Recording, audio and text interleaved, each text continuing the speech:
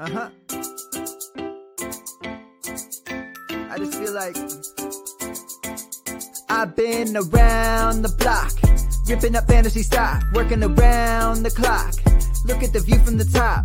Researching rookies a lot? No, I just be listening to pods. Yeah, one in particular, I'm just a messenger. Let me just pass on the rock.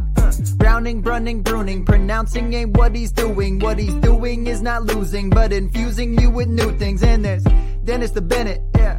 The man is a menace, yeah. Building a dynasty, some of the finest things. Promise you, you won't regret it. Sly as a fox, cultured in pop. Give him his props. Here is a thought, here is a box. And you cannot compare them at all, so don't even try. Careful with the news, but when you use a take, I take up Tony Fire. I mean Dyer, because anyone else is a huge mistake. Whoa. Fantasy round table, fantasy round table. Yeah. Fantasy round table, come take a look at the crown, baby. Hey, fantasy round table, fantasy round table. Woo. Fantasy round table, come take a look at the crown, baby. Go. What is going on, everybody? Welcome to another episode of the Fantasy Football Roundtable Podcast. It is December 20th. We're just 5 days away from Santa and Aaron Rodgers beating down the Browns, which I'm super excited about, ruining my Christmas day. But we've got Browns football on right now as we are recording. Not a lot of games. Well, I guess we've got most of the games in the book, but we still have 3 games left to go, which is just weird to say on a Monday. 4 games? No, 3, right? Minnesota. 3. Seattle, well, Cleveland and the Raiders are it's still over. The Raiders are going to win. I'm giving up already. No. So technically, yes, at the time of this recording, we still have 4 games left, one into the third quarter. But, man, what a weird weekend for the fantasy superstars. We're going to dive into all that. First off, though, we would like to tell you guys we are proud to be a part of the Pigskin Podcast Network. You can find them at PigskinPodNet on Twitter, or you can search the hashtag TPPN, which we hashtag when we go live. Ton of great podcasts, not just football, baseball, soccer, hockey, wrestling. They have got it all there. Gentlemen, before we jump into the recap of Week 15, how are you doing on this magical Monday? Man, I've got 3 more days of work left after this, and I can't hardly wait. Just found out, I've been talking with my wife, and she got put on a tour for the OSU Alumni Association next June, going to Ireland. And so now we're calculating, how am I going to get to spend 12 days in Ireland in June? Trying to figure that out. If I do make it over there, I got tentative plan set up to meet up with Evan Brown, old FF Evan Lucian. So he's my last day there is going to be about an hour from where he lives. And so we're kind of just trying to work that all out. So it's pretty exciting Christmas so far. European podcaster. It didn't happen. Oh, I know. Like that's my whole deal is like, if we're going to be there, he's going to need to get himself a second mic. We're going to go live. Yeah, and I love how everybody's excited. They have 1 or 2 days left. When you work for a religious nonprofit, Christmas takes on a different meaning. As you guys are settling in for a nice Christmas Eve off, I'll be settling in for 15, 16-hour workday. I'm going to text you a picture of me sitting in front of my fireplace with my bare feet and the fireplace in the background. Since I'm in a customer service role on Christmas Eve, not only will I not have time to see it, I'm sure I'll be getting some other kind of responses. But hey, at least Santa remembered to come a week early for Detroit. Yes, he did. Very, very true. And I apologize for those of you watching live if I seem disinterested in the podcast. I promise you it's not the podcast. It's just I am watching the Browns game. So I'm trying to juggle both things. Wait, I thought you just said you had given up on them. I did, but it looks like they just got a massive third down stop. Now, I am probably behind a little bit, so don't ruin anything for me, but at least it looks like it at the moment. Want me to tilt the screen? It looks like they're about to punt, which is awesome. We just need a win, baby. Come on, Nick Mullins. Like, he's, if you actually look at it, his first 16 games, he's only behind Patrick Mahomes in passing yards, fantasy points. Like, let's go. It's only because Kevin Stefanski's not there. All right, so let's jump into the Saturday game. The Browns-Raiders game that is playing right now should have aired with, and that is the Colts-Patriots.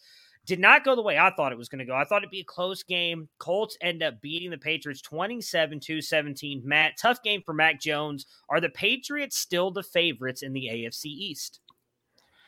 I really liked how Buffalo played, and those two teams hook up again this next week. So I think that's going to, now there's only a game separating them. If the Patriots were to win, I think they pretty much got the East locked up. But the other one to watch now, only 2 games back, are the Dolphins, who actually beat the Patriots earlier in the season, and they will play again at the end of the season. 7 weeks ago, that didn't look like it would matter. Now it might matter a lot. I don't know if it's my stubbornness sticking with my preseason pick, but I still think Buffalo ends up winning the East. I think the Patriots have played really well. They played a lot better than I thought, not better than what Dennis thought, because he was all in on them early. But I think they'll still be in the playoffs, but I just have this gut feeling that Buffalo manages to win the East. Did they made that fake punt? Yeah. They this has turned into the sadness podcast. I like what the Patriots are doing. I was surprised that they lost. Now they don't have much in the way of wide receivers, but we thought going into the season with them spending big money on tight ends that they were going to utilize their 2 tight ends like years of yore. But for some reason, they only seem to be able to get Hunter Henry going. And they didn't run the ball like I expected that they would either.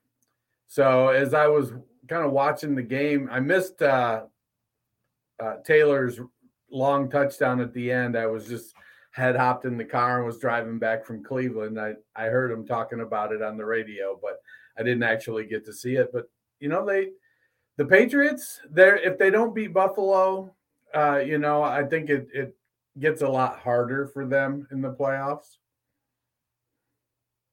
Turnover, baby. This is going to be a really, really bad podcast. Anybody watching live is going to understand all this. Podcasting, you're just going to be listening to this and be like, what the hell is wrong with these guys? Browns get a big turnover right there. That is massive. Yeah, I actually still think it is the Patriots. I really do. I like the way Buffalo played as well this weekend, but the Patriots have been the more consistent team down the stretch. Give it to the Colts. They've been playing really well too. I think that the more interesting thing for me was you would think the Patriots came into this knowing that Jonathan Taylor was like the only player they had to stop. And for the most part, I think they did. The big play at the end really kind of made him look like he had a much better day than he did. But I still think the Patriots overall are the best team in the AFC East.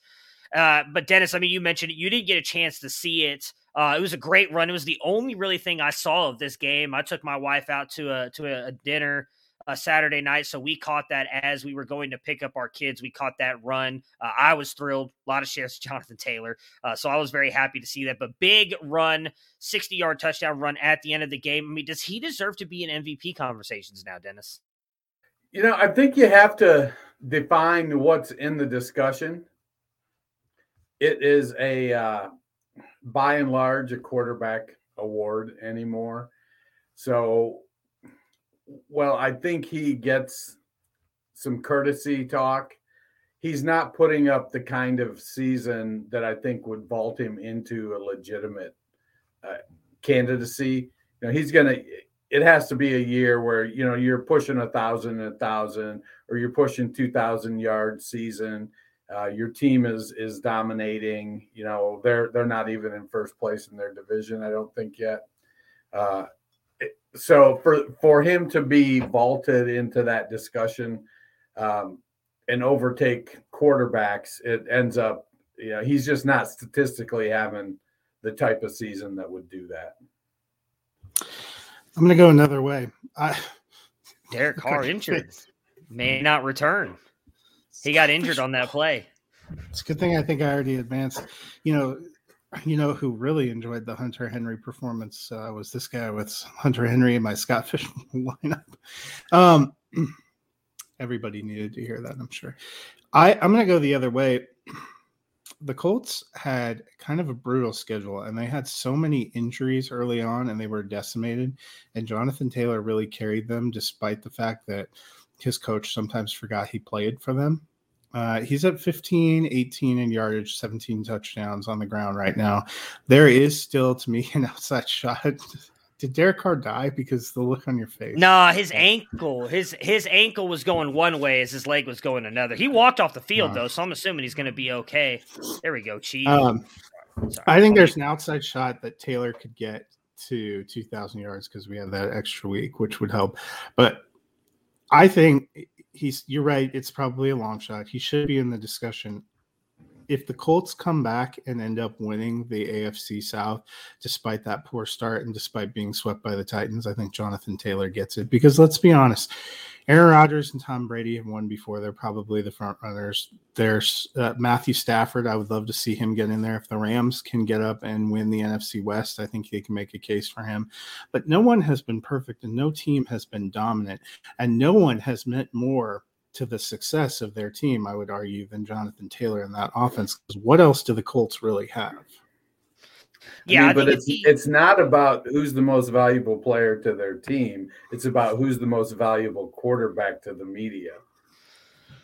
So I typically would agree with that. It's going to look really weird if Taylor gets to 2,000 yards and they give it to him after Derrick Henry did it last year and they didn't give it to him.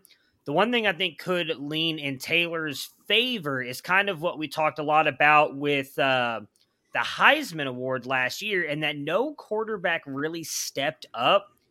I don't know that any quarterback has really stepped up. Like, I thought it was going to be Brady again, based on what he's doing at his age.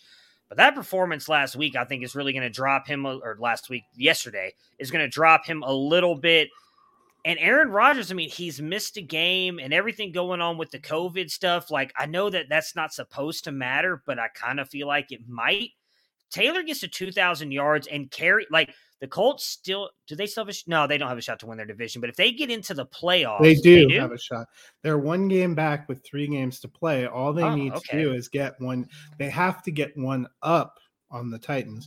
And they have the path to do it. If they take out Arizona this week, which I think is very possible given the way they're tracking, Tennessee has some hope in the form of Derrick Henry potentially coming back for the playoffs. But they don't have a lot of hope right now because Julio Jones looks washed. They don't have any other weapons, and their defense is not some dominating force. I think that there is a reasonable shot that the Colts win out and win that division.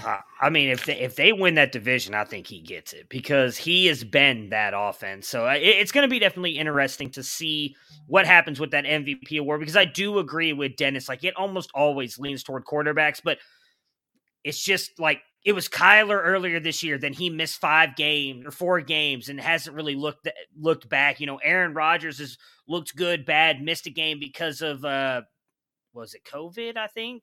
Yeah, he got COVID. Yeah, because of COVID. His immunity just didn't stick, I guess. Yeah, I guess not. So, you know, it's going to be interesting to see what they do with this and the MVP this year. Dennis, why don't you tell us a little bit about Dynasty Nerds GM? You are muted. Myself. Let me unmute myself before I unmute myself. So we're headed into Dynasty season. This is where, you know, all the great Dynasty players, this is where you start to make your moves, where you get things done, you lay the groundwork for your subsequent championship runs. So do you want to dominate your Dynasty league? The Dynasty GM from Dynasty Nerds is the tool you need to get the job done. It integrates seamlessly with your MFL, Sleeper, Flea Flicker, and FFPC leagues. Currently, there's going to be more leagues added here in the next few months. Use the League Analyzer to identify your team's strengths and weaknesses. That way, it'll match you up. It'll show you how are you strong at tight end and somebody else is really strong at wide receiver, but they're weak at tight end. I was just looking my opponent next week in one of my leagues. On his team, he literally has Kelsey, Andrews, and Kittle. And it's like, dude, how do you get all 3 of those tight ends in Dynasty? But, you know, if I need a tight end, which I do in that league this offseason, I'm going to be like using that and trying to match up and see if I can go get me a tight end. Well, I mean, I've got Dalton Schultz, but I mean, he's no Kelsey or Andrews. So put it together, use the trade calculator, put together league-winning deals. The player shares tracker keeps track of your rostership, get exclusive rankings and more. Use code ROUNDTABLE for 15% off the monthly or annual subscription. Bundle the Dynasty GM with the Nerd Herd and save even more with code ROUNDTABLE. All right, so next up, we have got the Bills beating up the Panthers 31-14. Matt, anything to take away from the Panthers' performance here? They're not a good bet for the fantasy playoffs. We talked about not having a lot of faith in Chuba Hubbard, and that seems to be bearing out. They're not giving him a ton of carries, but I mean, if the one positive, I guess, is that Cam Newton got a lion's share of the work and was able to score some points. So you're doing okay there, but I don't know how good you're feeling about DJ Moore right now or Robbie Anderson either. It's kind of hit or miss. I don't think that's a touchdown. Yes, I agree with you. I'm avoiding. Well, I feel like we've talked about this the past couple of weeks. Like, they didn't have a great playoff schedule. Cam Newton, he's over there, both feet. Oh my God, that might actually be a touchdown. You've got to be kidding me. God, I love the Chief. I mean, when he's good. I'm right there with you on that. Dennis, Devin Singletary had a big game. Is this a good sign down the stretch? Well, if Brian Daboll doesn't outsmart himself and start giving a different running back all the carries, in the last 5 games, Singletary's touches, he had 23 yesterday, then 11, 10, 16, 7. Add a couple of weeks before, he had 8 and 14. It just isn't consistent. Now, Joe Buscaglia, I believe that's how you say his name. He's a Bills reporter for The Athletic. He said that the Bills clearly trust Devin Singletary to be their lead back. The thing is what exactly does that mean? Does that mean, between the 20s, is he going to continue to get, like yesterday, he got a lot of carries, but he didn't get much in the way of passing work. So if he can get 20 touches somehow, whether it's 10 carries, 10 targets, 16 and 4 or 16 and 5, something like that, I think then Singletary can do it. He's got a little bit of shiftiness to him. He's probably doesn't quite have the long speed that you want in a feature back, but he can get the job done. And if they trust him to not put the ball on the ground and make plays, I think that's definitely a good thing. Yeah, and I like Singletary. I'm with you. I think Buffalo needs to really pick a running back and commit to them and try and get them going, because this, 7 or 8 carries among 3 guys isn't getting it done. And it may help that Josh Allen has that turf toe that they're trying to protect him from being their power runner right now.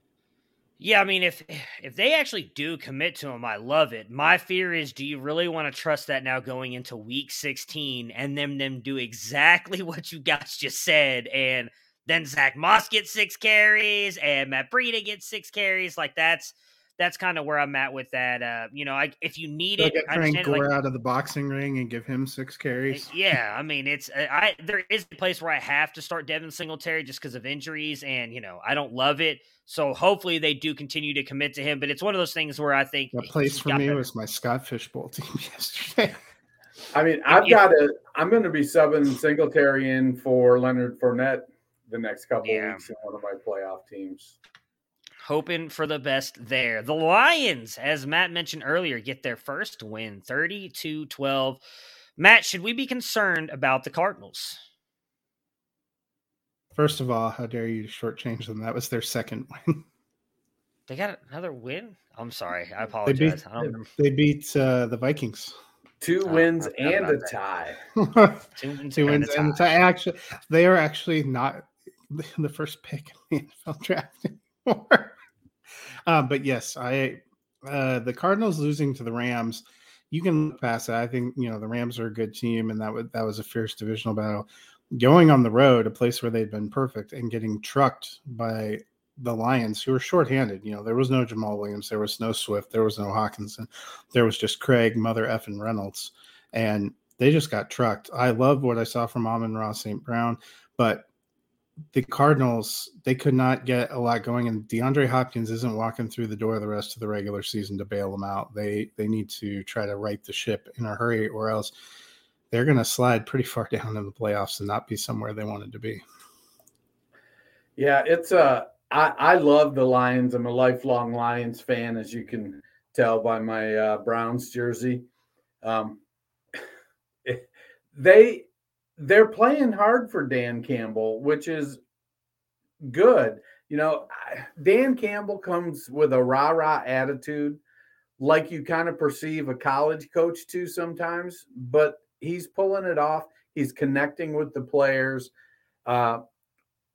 I hope that he can develop accountability and hold players accountable, because historically that's always been the problem with those rah-rah coaches. They're players coaches, and then accountability goes out the window because you're too friendly and you're not holding the players accountable, and then it falls apart. I love what Campbell's doing. I think that, you know, Amon-Ra St. Brown is starting, and I'm going to reference this player probably numerous times when talking about some of the players we're going to talk about, but he's starting to come on like peak Jarvis Landry. You know, you're not too worried about, you're not worried about him going and catching a 30-yard, 40-yard pass. Occasionally he's going to do it, but for the most part, he's going to get open within 15 yards. And that's what he's doing. He's making the most of those targets. In 8 passes for 90 yards, only 11.3 yards per catch. But he did catch 8. That's 17 and 6. That's what, 23 PPR points. And you'll take that all the damn time. I don't know if Jared Goff, how long he's going to be around, but if they keep putting pieces around him, and Hawkinson comes back good, and Swift comes back good, and that offensive line was built to play. They've got a really good offensive line. So I like what they're doing with Amon-Ra St. Brown.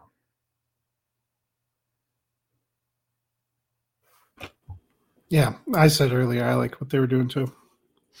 Yeah, I picked him up. Obviously wasn't able to be on the show with you guys Friday, but he was a guy that I actually picked up and put in my lineups. He might actually help me survive Travis Kelce. I'm actually winning that right now, but we'll talk about that at the end of the show, because I got to get your guys' opinions on if you think I end up coming with what he's got. Hunter Renfrow going tonight, and that's helping that he is not having a great game right now. So I am very excited about that. But yeah, man, I picked Amon-Ra St. Brown up. He was the guy I really liked. You know, we talked a lot about it in our draft coverage here at Campus to Canton when he got drafted by the Lions. I thought it was a great landing spot for him. Went a little bit later than I thought he was going to. I think he's got a shot to be a really good slot weapon for them. And when we talked a lot about it, it seemed like that's what Goff loved when he had that connection with Cooper Kupp there in LA. You know, if he stays the Lions quarterback for another year or so, I think that can continue to develop, and then we'll see what happens. But I like Amon-Ra. I like his game. I think he's going to be really good for the Lions down the stretch. One of those key pieces they have that they can build around. The Dolphins just keep winning, guys. I mean, 31-24. They are, as Matt mentioned earlier, in the thick of it for the playoff race. What do we think about rookie Zach Wilson long-term here, Matt? I mean, I feel like I talked a lot about this earlier. All those other quarterbacks have looked much better in this offense than him, and now you've got the beat reporters saying that up in New York. Yeah, and it's really unfortunate down the stretch here where you want to get a good look at him and see, toward the end of the rookie year if he's picked anything up. Michael Carter's kind of working his way back from injury, but they lost Elijah Moore, no Corey Davis. They need more weapons. They've had injuries along the front line as well. I don't think he's been great. I think, honestly, my assessment is he needs more time. From a dynasty perspective, I feel like he and Trevor Lawrence might be buy lows because both of them had a lot of hype from people in rookie drafts. And they're probably still going to be the guys for their franchises who are going to have high picks again and who are going to have a chance to build more around them. I actually like Wilson's situation slightly better because we liked Robert Saleh as a coach. We liked what they were doing. I like Elijah Moore. I think that was a home run pick. When he gets back healthy, I think that's gonna give him. I like the pieces that they had in place with Michael Carter. They could actually build up and be poised to take a second-year leap. It's so hard with some of these quarterbacks. We were very hyped about the 5 first-round picks this year, and other than Mac Jones, it's been a lot of growing pains. Yeah, I think the thing I like most about what the Jets did is picking Elijah Vera Tucker and then adding him to Mekhi Becton. So they've got 2 building blocks on their offensive line.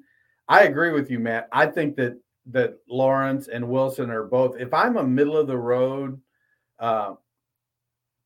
dynasty team right now, I'm looking to see who's got Zach Wilson, and can I pick him up cheap? There's going to be some people that are frustrated and scared, and I mean, you want to take chances right now on guys like that, and if you can get them at below what you think their future cost is going to be, that's really a steal there if you can get in there. They like you said, they need to add weapons on both sides of the ball. If that defense plays better, they add something to go along with more. We've seen more already, so it's like right now it's like the fruit is almost ripe, and it's like now you want to go buy the orchard. Everything is almost ready. Go buy the orchard. Yeah, I'm going to disagree with you guys on this one. He was my 5th-ranked quarterback for a reason. I did not think I didn't buy the hype. And I mean, I love Felix. Dude is extremely smart. I think he's one of the more underrated voices in this community. I thought he was dead wrong on Zach Wilson. We had many arguments on him versus Fields. Zach Wilson has not shown me anything this year. Like, I'll agree with you guys on Lawrence. He's a buy low. He's had some good moments. I think a lot of that was probably Meyer and Bevel more than anything else. Like, that offense has looked good with other quarterbacks in it. It has looked nothing close to that with Zach Wilson. Like, I don't know how much of that then you can say as well. Like, maybe, Matt, you're right. He needs a little bit more time. But you know what? Everybody said the same thing about guys like Fields and especially Fields. I mean, dude dropped to 11th in the draft. He's gone out there and had better games than Zach Wilson already, and he's missed time as well with an injury, with the ribs and everything. So I'm not paying for Zach Wilson. I mean, maybe if you can buy low as in like a 3rd-round pick, but nobody's selling Zach Wilson for a 3rd-round pick right now. You're having to more than likely at least give a first. I'm not doing it. I don't know that he has the upside that a Trevor Lawrence or Justin Fields have, because those are the only 2 that I think you can probably buy low on now with Zach Wilson. Man, Duke Johnson. I mean, he's back, baby. Good old Dookie. I missed him from the Browns, man. I was surprised that he had this game. Matt, are we buying in? Are we buying into this right now? No. Talk about a team that has commitment issues to the running back position. It's the Miami Dolphins. Gaskin only got 10 carries, average 5.4 yards per carry. I think it might be more of a product of those guys coming off the COVID list and not being up into full shape. I'm not ready to put Duke Johnson in a playoff lineup just yet. I mean, there's a reason he's been sitting on a couch eating Cheetos for 14 weeks. Now, I know he's bounced around a couple practice squads, but I don't know. It might be better if he had just been at home as opposed to be on 3 different teams' practice squads throughout the season. The hard thing for me is if you look at their profiles, I mean, Duke Johnson is just a 4-year older Myles Gaskin. Like, they're almost the same exact size, almost the same exact metrics coming out as far as speed and burst and explosion and strength. They're very close to being the same back. It's just one is older, and maybe that's part of the reason they brought him in with Gaskin out, is that they are like, well, we know what this guy can do in our offense, and so they found somebody that looks and runs like him. I don't know. I don't think he's going to be he's not going to be anything more than a headache the rest of the season. I don't think. I'm buying in. You just mentioned it. He's like Myles Gaskin. Miami, for whatever reason, is like refused to give Myles Gaskin the ball for whatever reason. I don't know if he's upset the coaches, if he's, not doing it in practice. Look, the one thing you can say about Duke Johnson, he still is, I believe, the leading rusher at the Miami University, the U. Where's he playing right now? In Miami, baby. It's just that Miami factor. That's all it is. For whatever reason, when Duke Johnson's playing in Miami, he is absolute fire. I am trusting. I'm all back in on Duke Johnson. The Cowboys beat the Giants 21-6. Dennis, the Cowboys win, but what do we think about their offense for the fantasy playoffs? They grinded out a win against an inferior team. I would have felt a lot more comfortable if they'd have put up 40.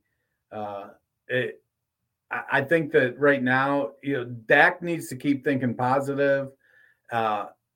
Hopefully they kind of quell that talk about, he's in a slump, and he kind of starts to put it together. But a lot of it is going to come down to Tyron Smith. If Smith is playing, Dak plays better. It's that security blanket up there in front, keeping guys from hitting you. Zeke is looking a little bit better, wearing the brace and kind of letting that knee heal. But they've got weapons. It all comes down to me, in my opinion. It's all about the offensive line giving Dak enough time. Yeah, and they're a good team. They have 3 receivers, a tight end, and 2 running backs they're using really well. They don't have the toughest schedule. They've got Washington next week, and then Arizona, which we don't know what Arizona you're going to get right now, and then they end with Philly. I think they're going to win a lot of these games. I think in terms of fantasy playoff production, it's going to be a nightmare because you don't know which 1 or 2 guys is going to – like yesterday, if you rolled Dalton Schultz out there, you're jazzed because you got 20 points. If you put CeeDee Lamb out there, you're like, well, I got 13, so it could be worse. If you rolled Amari Cooper or – fortunately, Zeke got a touchdown because he got out-carried and outgained by Tony Pollard. It's just they have so many guys, and they're trying to keep everybody healthy and fresh. I just don't know that you can rely on huge performances. Agreed. I just hope Zeke keeps scoring touchdowns because I need it. I need it badly. Matt, the Giants struggle again. If Jones is out for the year, should the team take a serious look at Jake Fromm? Yeah, and they said today he's likely not coming back. Mike Glennon, serviceable NFL backup. He has been somewhat dreadful. I saw a few people I follow who are on Twitter who are Giants fans talking about why not look at Jake Fromm, see what he's got. And honestly, the Giants are going nowhere. If anything, losing helps their draft pick position.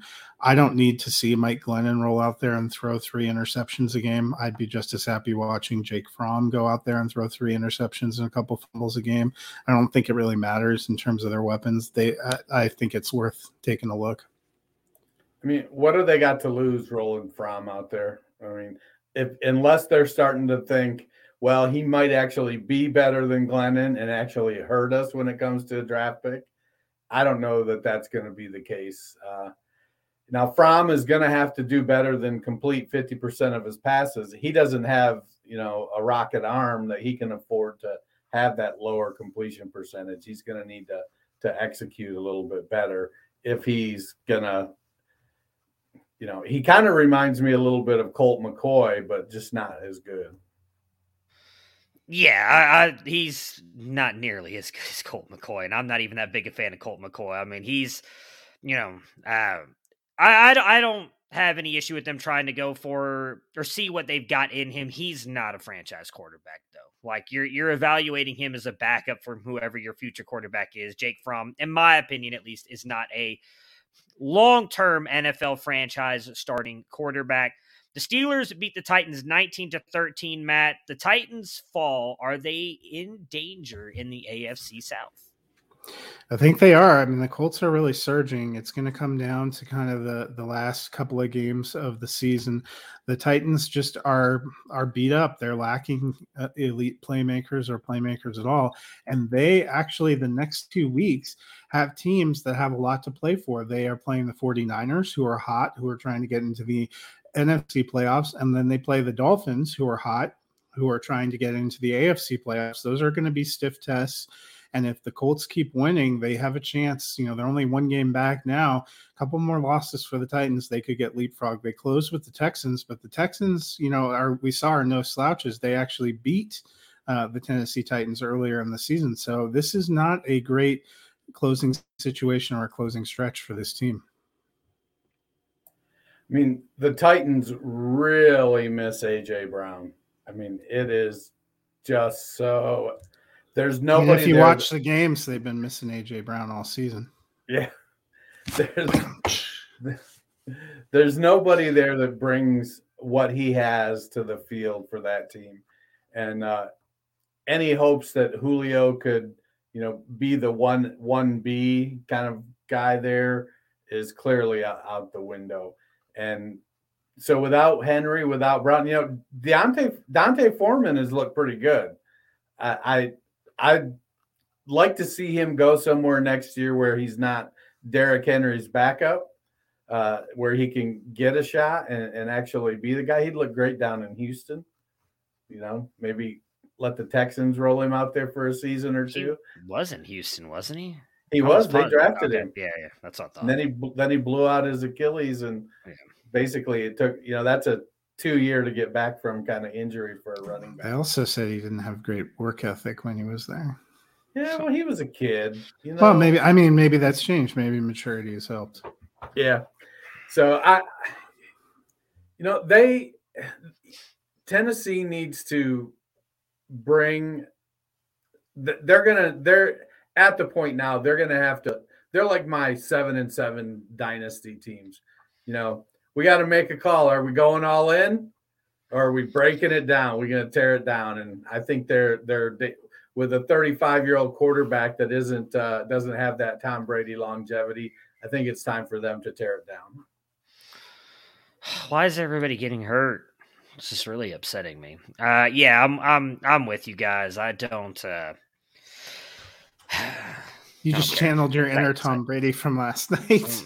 Hurt. I'm not okay. Garrett's grabbing his groin now. He's in the medical tent. Like, this is not good, guys. This is not good. I don't think the Titans are even going to win the AFC South. So yes, I definitely think they're in danger. It is going to go to the Colts. Dennis, Steelers win ugly. Any takeaways regarding this offense?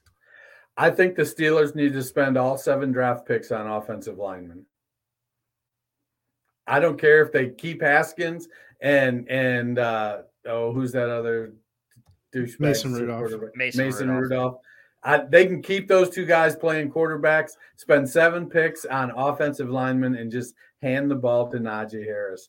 But they've got wide receivers. They've got a good tight end. They've got a good running back, but they have no offensive line. And it's terrible, terrible, terrible. Yeah. The Steelers offense is really – they've gone from having some elite pieces you were excited to put in your lineup to, my God, I hope I get a decent floor from some of these elite pieces. No team has done more in terms of winning games with less on offense than Pittsburgh this year.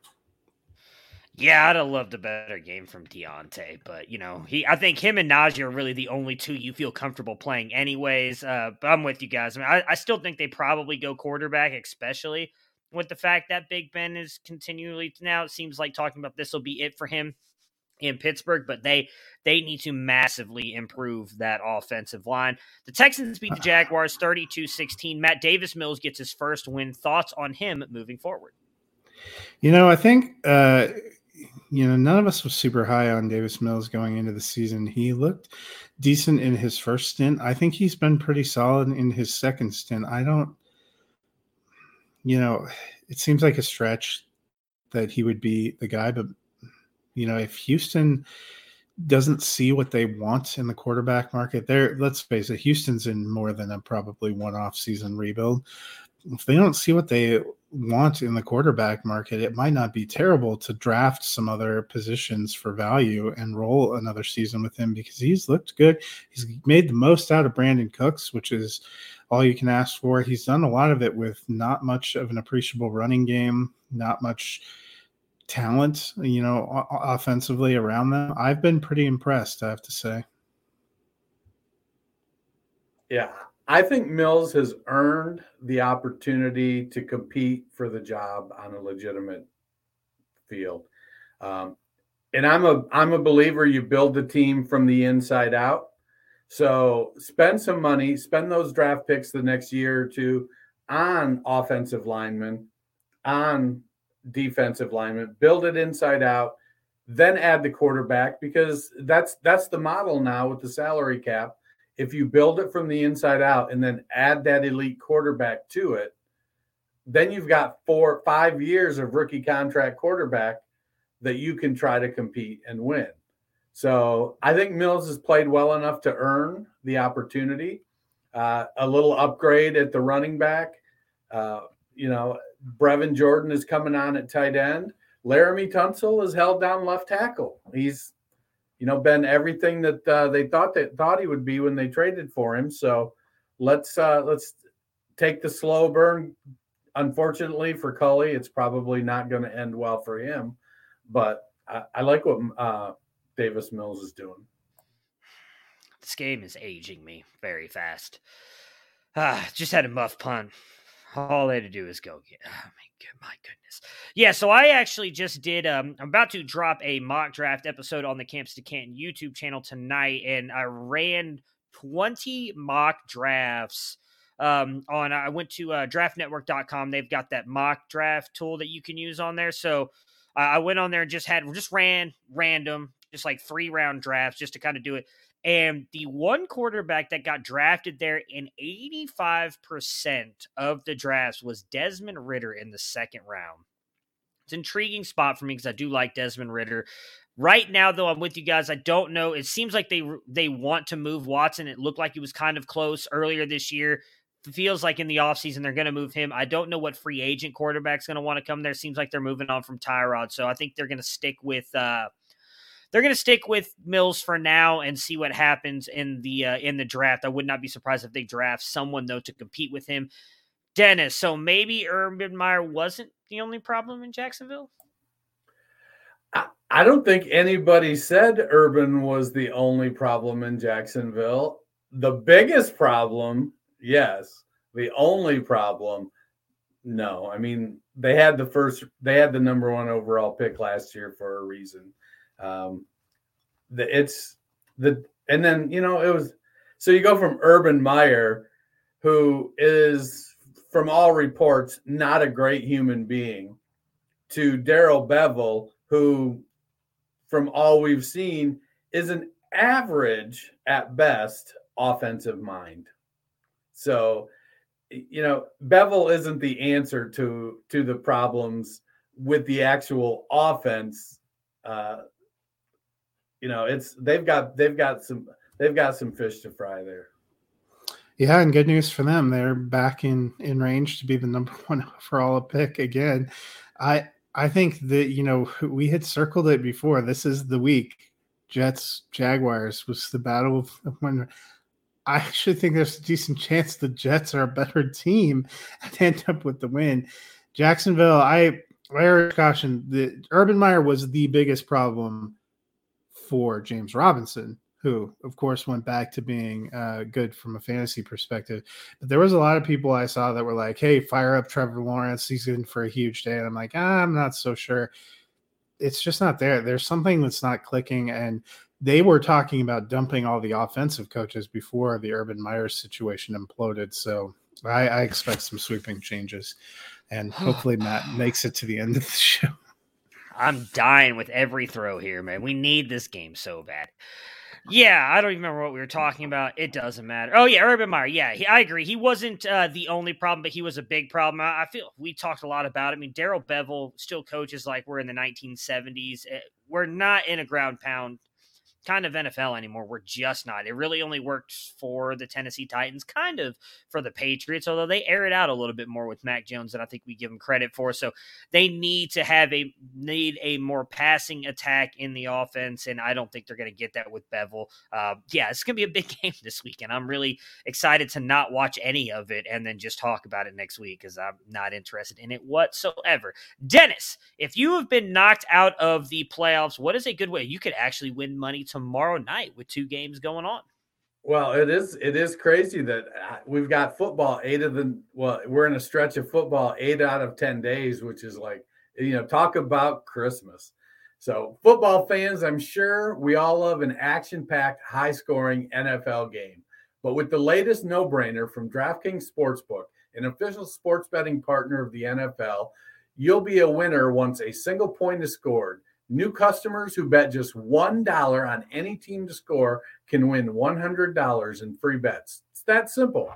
If Sportsbook isn't available in your state yet, you can still get in on the NFL action. Everyone can play for huge cash prizes all season long with DraftKings Daily Fantasy Sports Contest. DraftKings is giving all new customers a free shot at millions of dollars in total prizes with their first deposit. Download the DraftKings Sportsbook app now. Use promo code TPPN. Bet $1 on any team to score and win $100 in free bets. If they score, you score with promo code TPPN. This week at DraftKings Sportsbook, an official sports betting partner of the NFL. Must be 21 or older. New Jersey, Indiana, or Pennsylvania only. New customers only. Minimum $5 deposit and $1 wager required. One per customer. Restrictions apply. See DraftKings.com/sportsbook for details. Gambling problem? Call 1-800-GAMBLER. The Bengals get a big win here over the Broncos with two teams vying for the playoffs, 15-10. Dennis, it was a tough day for Chase. Mixon gets banged up. Dennis, you did nail the call on Boyd, though, on Friday. Can he be a factor going forward? I think he can. I mean, my expectations for Boyd coming into the year were somewhere around wide receiver 25. I'm not sure exactly where he's at right now, but I feel like he's more like mid-30s, low 30s. So he's playing more on instead of the wide receiver 2-3 border, he's more on the wide receiver 3-4. He's going to have some games like this. And Burrow, he's not a guy that is going to force feed one guy at any cost. He's going to try to find the open guy. And Boyd has been there, and he's consistent, and he covers a particular area of the field. Chase is their deep threat. He's an excellent deep threat, and he can do other things as well. Boyd is good in that short to intermediate range. I think that if you have to be ready. He can pop off in great matchups, but occasionally Boyd is going to drop you a 3-point game, and you're just going to have to learn to live with that. Yeah, I think a lot of teams are gravitating to Jamar Chase. I mean, he almost exclusively got Surtain yesterday, which is kind of pulling him out. I think all of the Bengals receivers could eat next week because they're going up against the Ravens.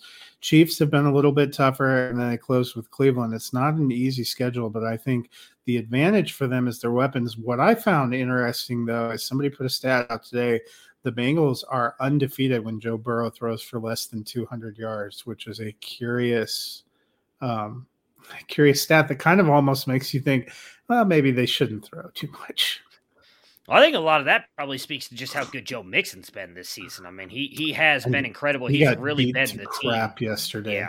I would be very nervous that when he got pulled down by Surtain there and didn't come back, I thought he blew his knee out. They said it was an ankle, but he couldn't put weight on it going to the sideline.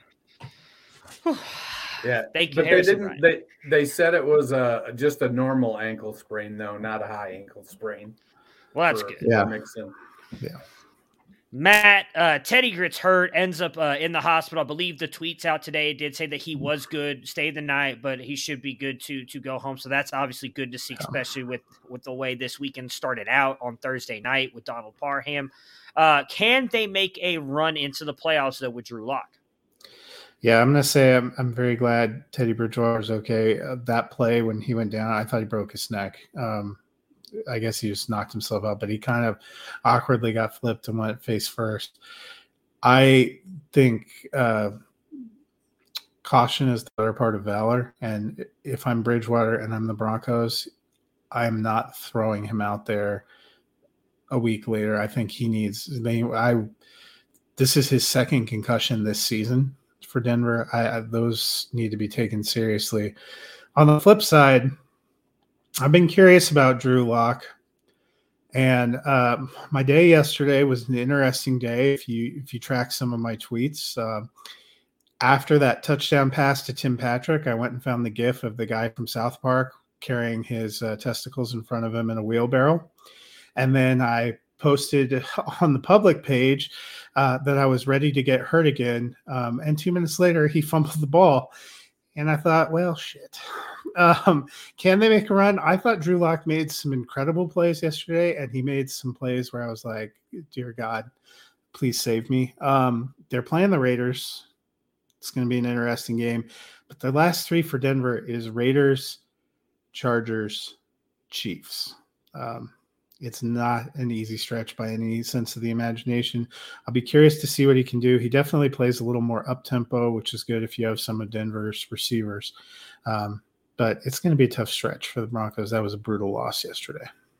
Yeah, I mean, with Locke, he's definitely the more explosive Broncos quarterback. He's got the arm. He's going to take the chances.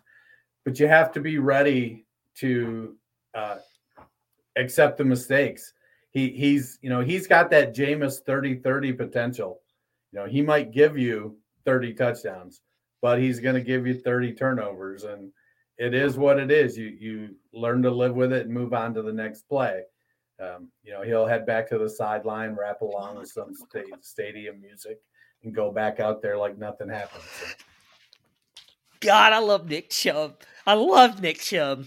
Yeah, Drew Lock, I think, is the perfect quarterback, though, to keep you in with the Chargers. And today, I could be a professional. Just whatever you do, don't post a GIF of the guy with the balls. I'm not going posting down, anything. Because that's just putting you in, right in range. Great thing that karma. I'm doing this podcast, because I will be posting all kinds of stuff right now. I think that, in all honesty, Locke is the kind of quarterback you want in those shootouts, though, right? Because he may throw a pick, then he's willing to come right back out there and throw it into that same tight window, and this time he might complete it. So I'm interested to see what he does down this stretch. I think even if he gets him into the playoffs, he's likely not the quarterback of the future. They really seem to have kind of bailed on him there, but I do think they still have a shot to make it into the playoffs with him because he has the talent.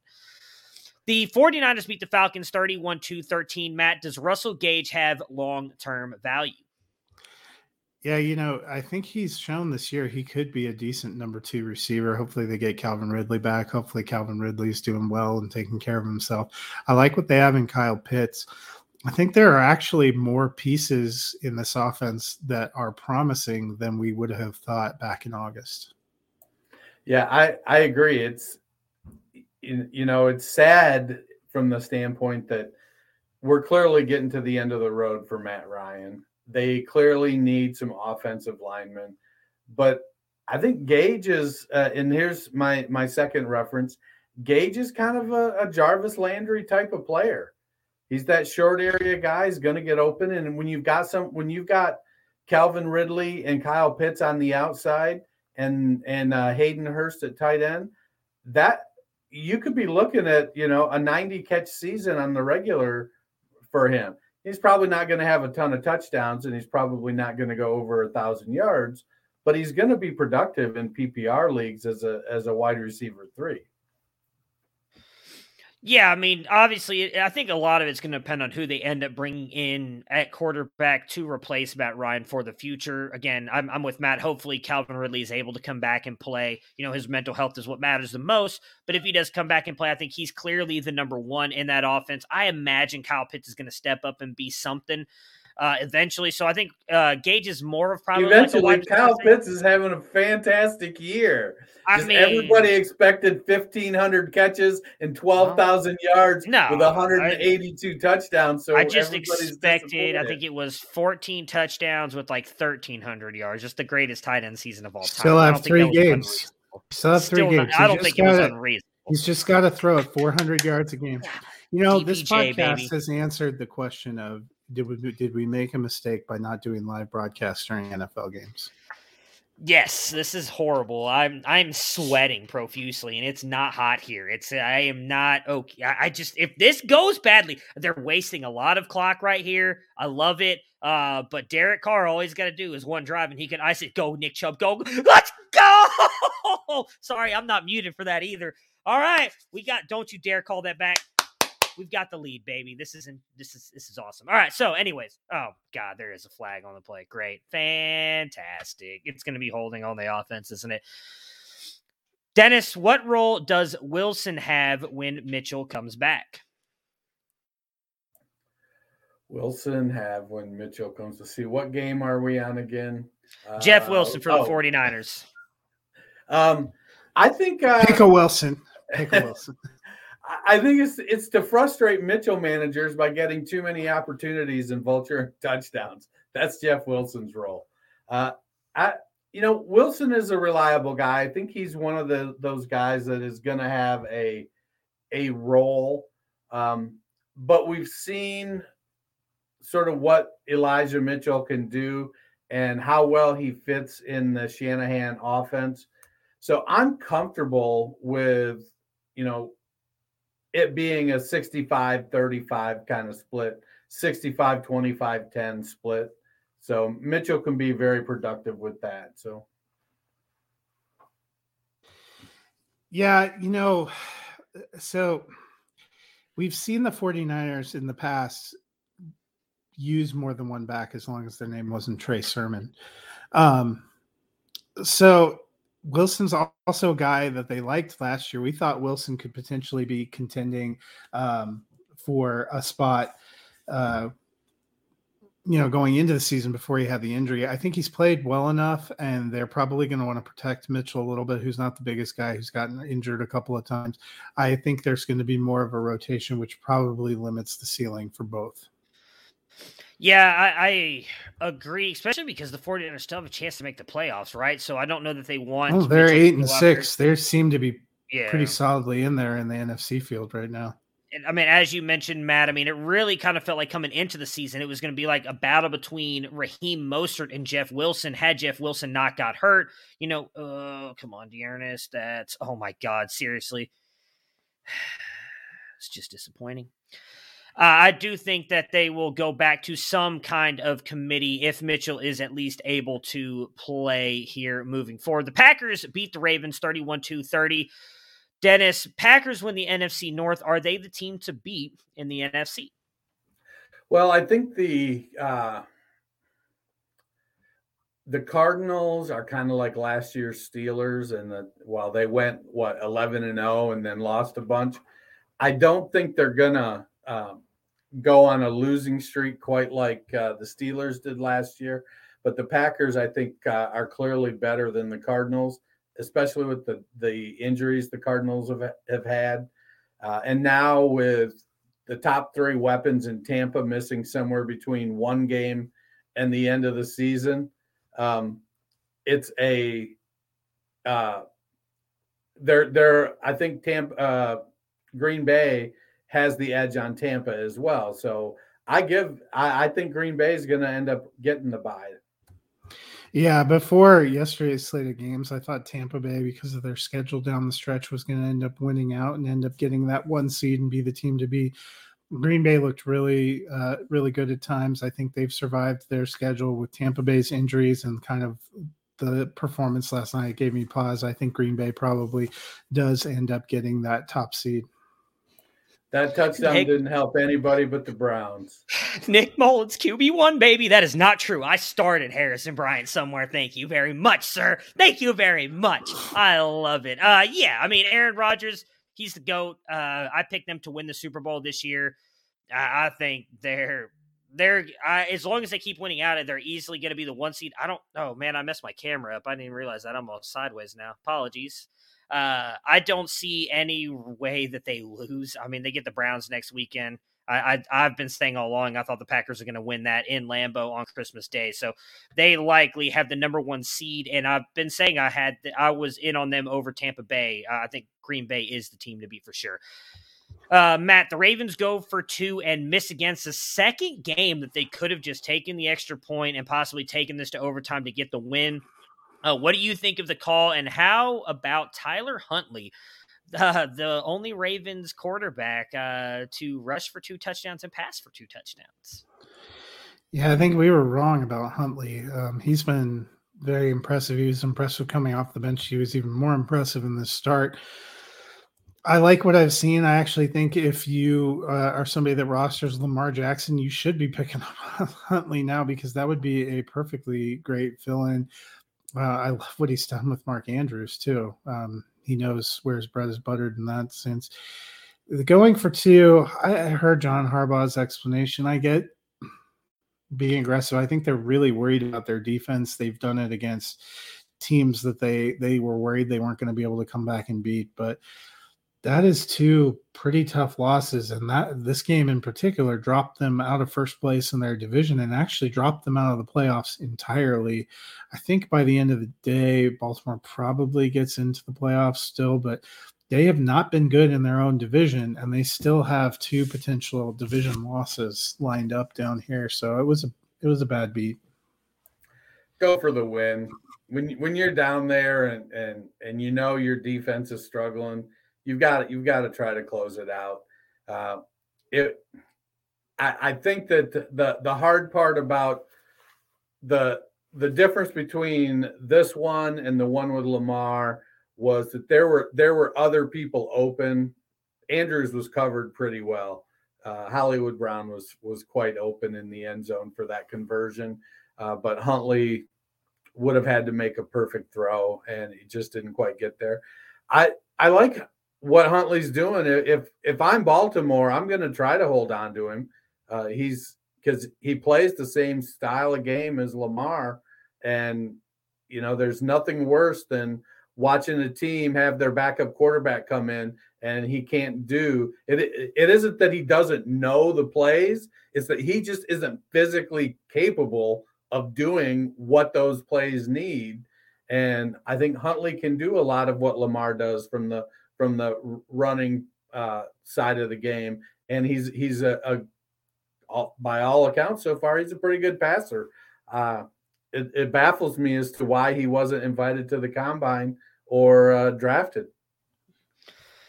Yeah, I'm with you guys. I have no issue with him going for the win, because had they completed it and beaten the Packers, everybody would be talking about what a ballsy call that was, and great for Jim Harbaugh to go out there and just go get the win. Everybody second guesses it when you don't get it. I'm all for it. If it doesn't work out, as Matt, you mentioned, they still probably get in the playoffs. This team is not the Ravens of old with that really good defense, and Lamar dealing with injuries and everything this year. He's not been quite the guy that we've seen the past couple of years. So I don't think John Harbaugh has any illusions of what this team is or isn't. I think that he was going for the win. It was a good call on his part.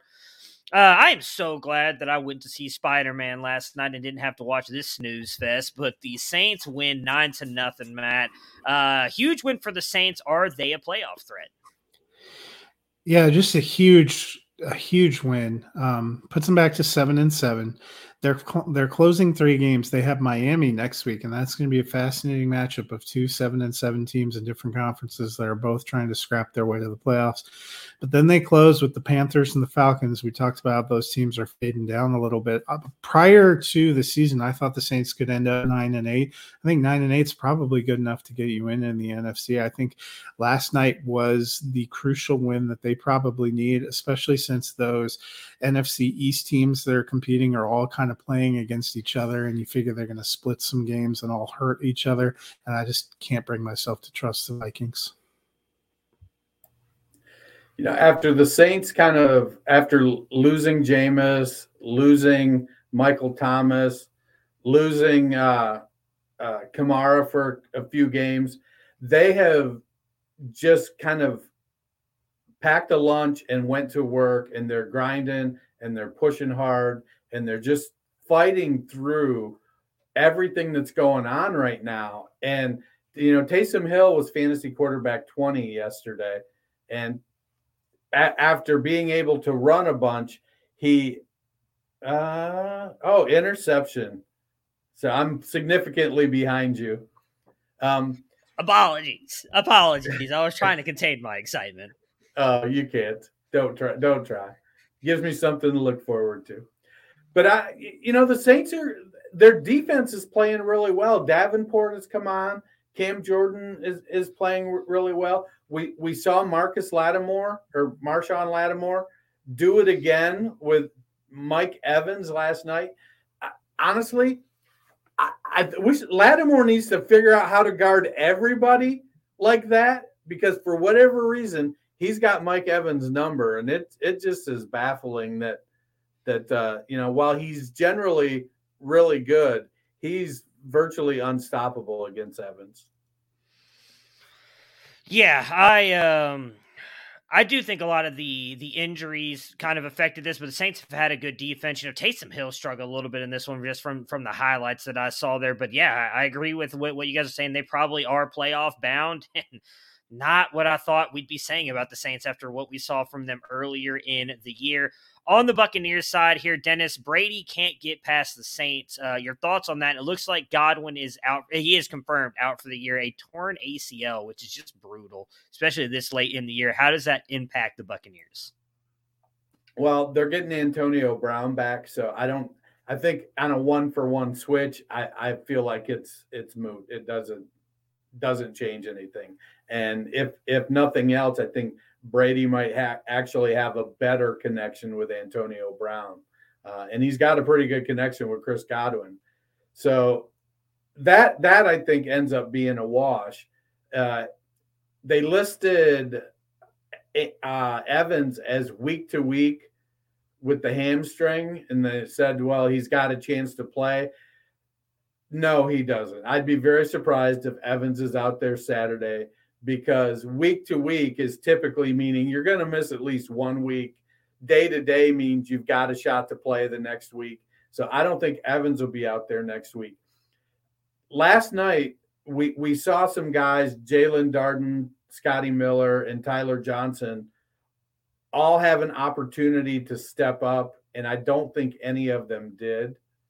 So if it comes down to, playoff Ronnie is going to have to make an appearance and get the Bucs running game going.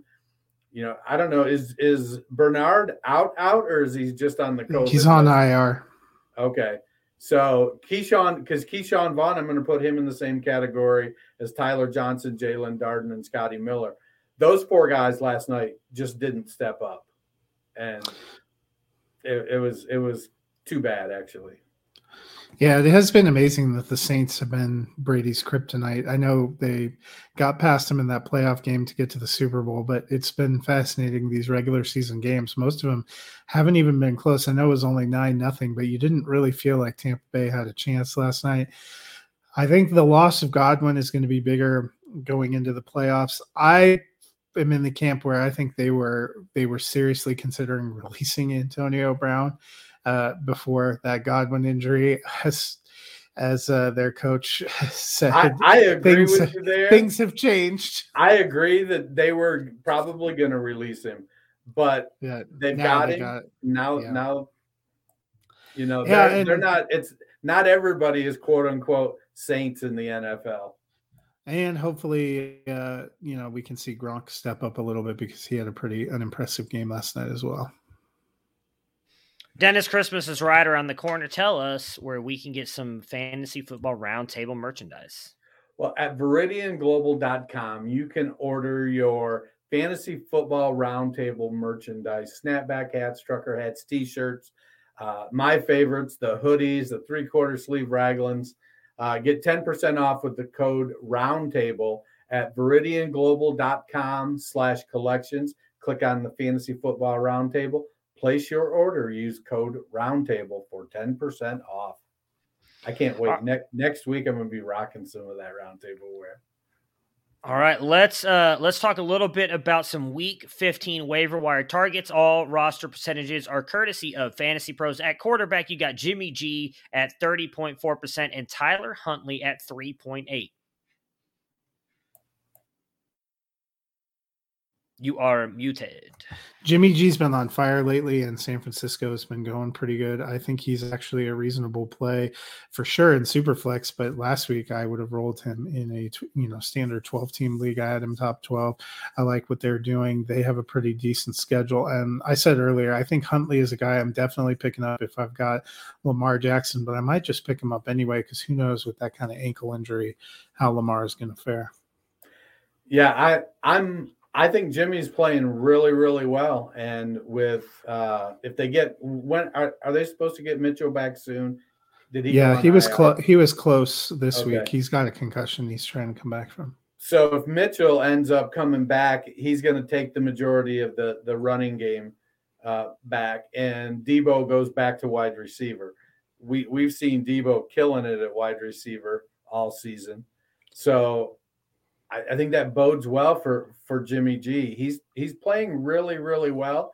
He's playing well enough that I think people who were kind of calling for him to be jettisoned this offseason and give the reins over to Trey Lance are kind of starting to do maybe we'll just take one more year and let the kid learn a little bit more. I agree with you on Huntley. He should be rostered too. All right, at running back, we have Craig Reynolds at 8.1% and Duke Johnson at 1.4%. I made my feelings about Duke known a little bit earlier. It all comes down to what kind of space do you have on your roster. If you've got a hole in your roster and you can add a running back that might potentially get playing time, then you're going to add him.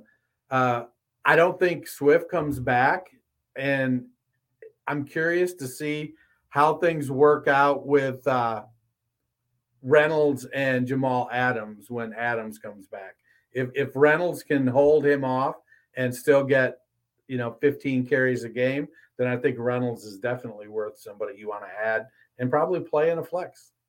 Yeah, I tend to agree with you. I think we're leaning toward DeAndre Swift being done for the year. And I like Craig Reynolds. I think even when Jamal Williams is back, he's going to have a role. He's the one I'm going for first. I just am not trusting the Miami rotation quite yet.